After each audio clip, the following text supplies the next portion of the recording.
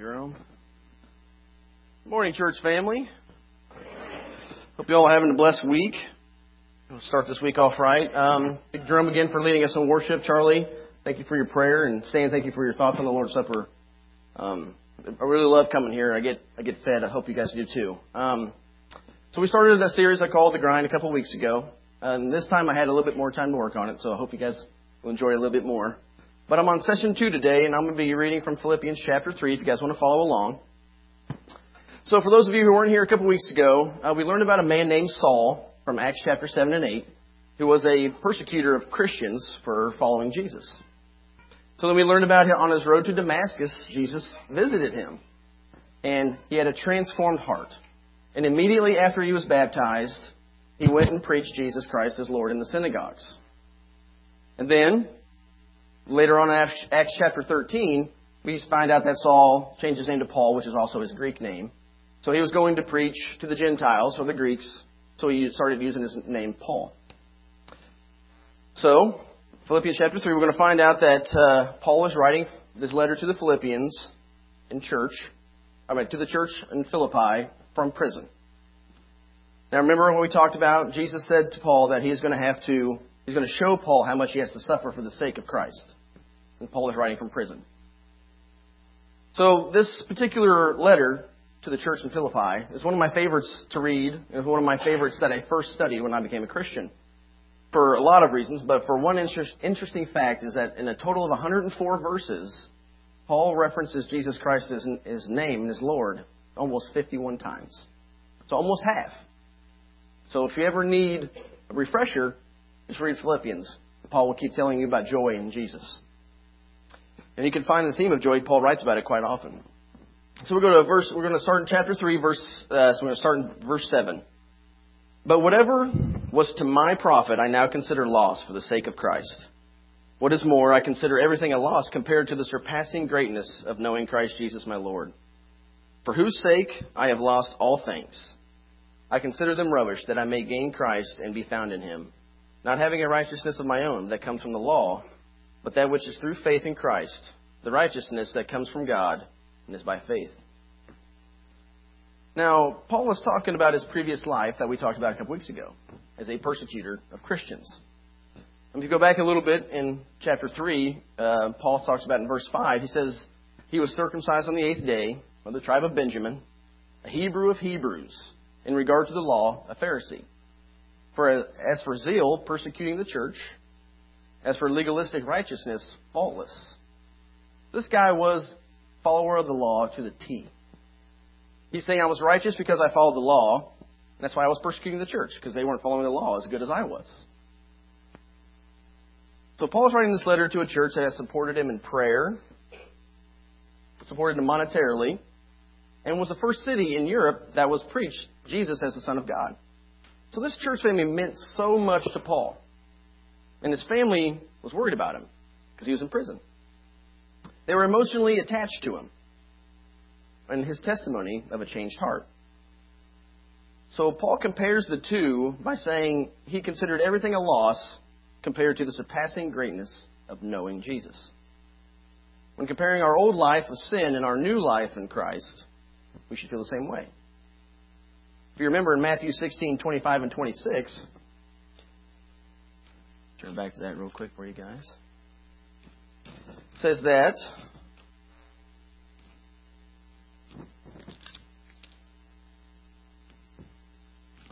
thank you. For whoever wants to save his life will lose it, but whoever loses his life for me will find it. What good will it be for a man if he gains the whole world, yet forfeits his soul? Or what can a man give in exchange for his soul? If you compare our old life to our new life in Christ, it should be two different things. Now, comparison to other people can be an enemy of contentment and joy. And me being youth minister, the place I find people comparing each other, social media. Good old social media. It can feed the comparison monster. We can't find any joy in that. I asked a few members of our church family to help me with this lesson, asking them where and how they find joy. One brother said, I find joy when I slow down and thank God for all my countless blessings. So much to be grateful for, and it's easy to lose sight of everything He has blessed me with. Asked the sister, joy is natural happiness, and I find joy whenever I'm with my theater family, doing a show. That's where I find joy. Standing on a stage and doing what God has sent me to do brings me joy. Another brother said that he finds joy when he's able to hang out with his two older brothers. He says they all have crazy schedules, and when they have time, he cherishes it. Where do you find joy? Brother Charlie Painter always shared with me that joy stood for Jesus, others, then yourself. I think that's a good start, Charlie. Now, Paul is telling us that he has found joy in his life through his suffering for Jesus. Now, he says in verse 8 that he considers his old life rubbish. Now, that word is translated, rubbish to me would mean like trash or garbage. But the actual Greek word that Paul uses is the word for animal waste. That's that terrible. So when we compare the two between knowing Christ and our old life of sin, that should be what it is compared to. Now, compared to my life now, my old life was animal waste. So we can do this today. Number 3 on the back of the bulletin says, I want you guys to fill in yourself. I'll only be happy when blank. Now, most of the things that we would put in there would take the place in our heart where Jesus is trying to transform us from the inside out. When we look for the end of ourselves, we will find the beginning of Jesus working in our hearts. Paul found a basis for confidence that didn't depend on his obedience, but on his trust in Christ's obedience. This whole letter to the church in Philippi is telling them that we can be a part of this story too. If we are to suffer, then we are in fellowship with Jesus.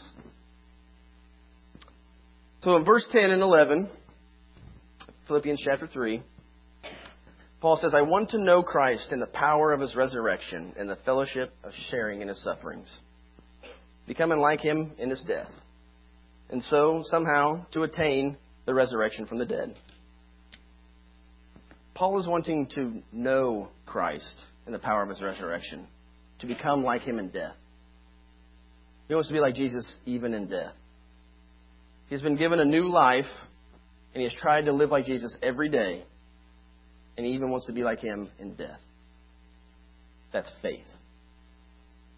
Have you ever come across anybody or met anybody who knows about something but doesn't really know it? You know, faith is the means by which validation is received, not its basis. Paul is finding joy when he looks to Jesus and sees the suffering that He went through on the cross compared to Paul writing this letter in prison. I mean, think about that. Jesus died on a cross to save the souls and lives of the people who were crucifying Him. I'll say that one more time. Dying on a cross to save the souls, hearts, and lives of the people who were crucifying Him. That is amazing. Now, Paul is also saying that he could either have God look at his life directly, or he can have God look at his life through the lens of His Son Jesus and the cross. That he could offer the best life that he could. But if it wasn't through the life of Jesus, through the lens of it, it would be no good. It's rubbish. Paul was willing to die to himself so that he could walk worthy in the eyes of Jesus. He was going to totally surrender his entire being to the will of God. So how do we become like Christ? Well, there are 4 Gospels you can start in. But since the format we have here today, we should turn back to Philippians 2. I'm starting in verse 5. Paul tells this beautiful poem about how to imitate Christ. It says, your attitude should be the same as that of Christ Jesus, who, being in very nature God, did not consider equality with God something to be grasped, but made Himself nothing, taking the very nature of a servant, being made in human likeness, and being found in appearance as a man, He humbled Himself and became obedient to death, even death on a cross. Therefore, God exalted Him to the highest place and gave Him the name that is above every name, that at the name of Jesus every knee should bow, in heaven and on earth and under the earth. And every tongue confess that Jesus Christ is Lord, to the glory of God the Father. What a beautiful name that is. Now, that's real. Now, not considering what it is like to be equal with God, like Adam and Eve tried to back in the garden. Said, we don't need you, God. I know what good and evil is.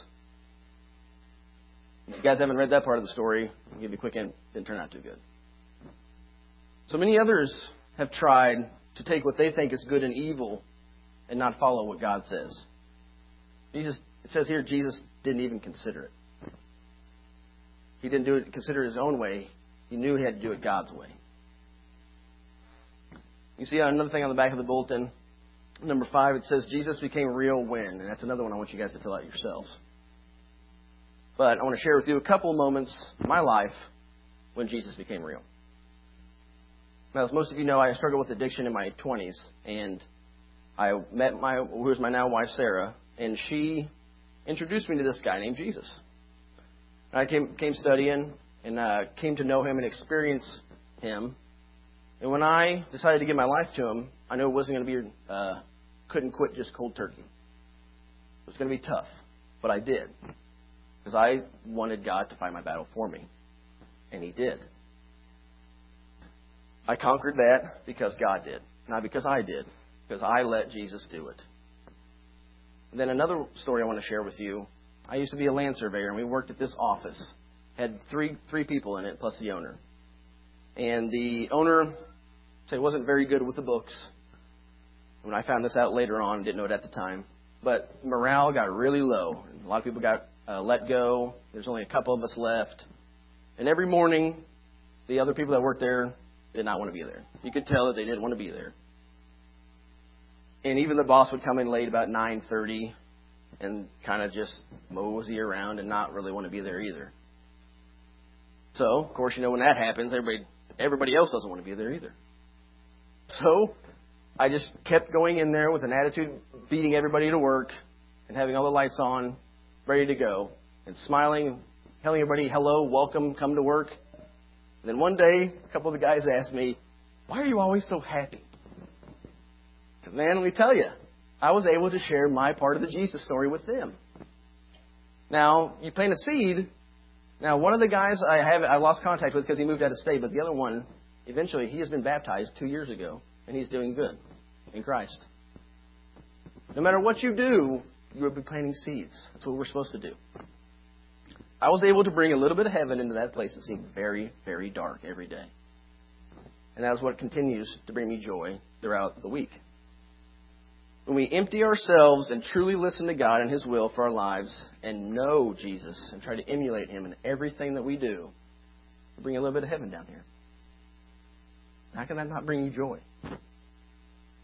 How amazing would the world be if we were all a little bit like Jesus out there?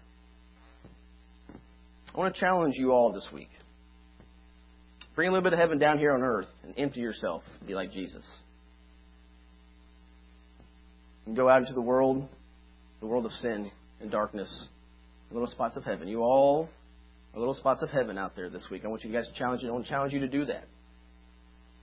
If you were interested in how or what it takes to know Christ, as we stand and sing, I'll ask you to come forward. And so while we are standing, if you are broken, you'll be mended. And if you're wounded, you'll be healed by Jesus and His love. God sent His Son in human form so that everyone in this room could have a chance to get to know Him and have God look through our lives through the lens of Jesus and see somebody that's justified and pure and holy. As we stand and sing, I ask that you come forward if you're in need.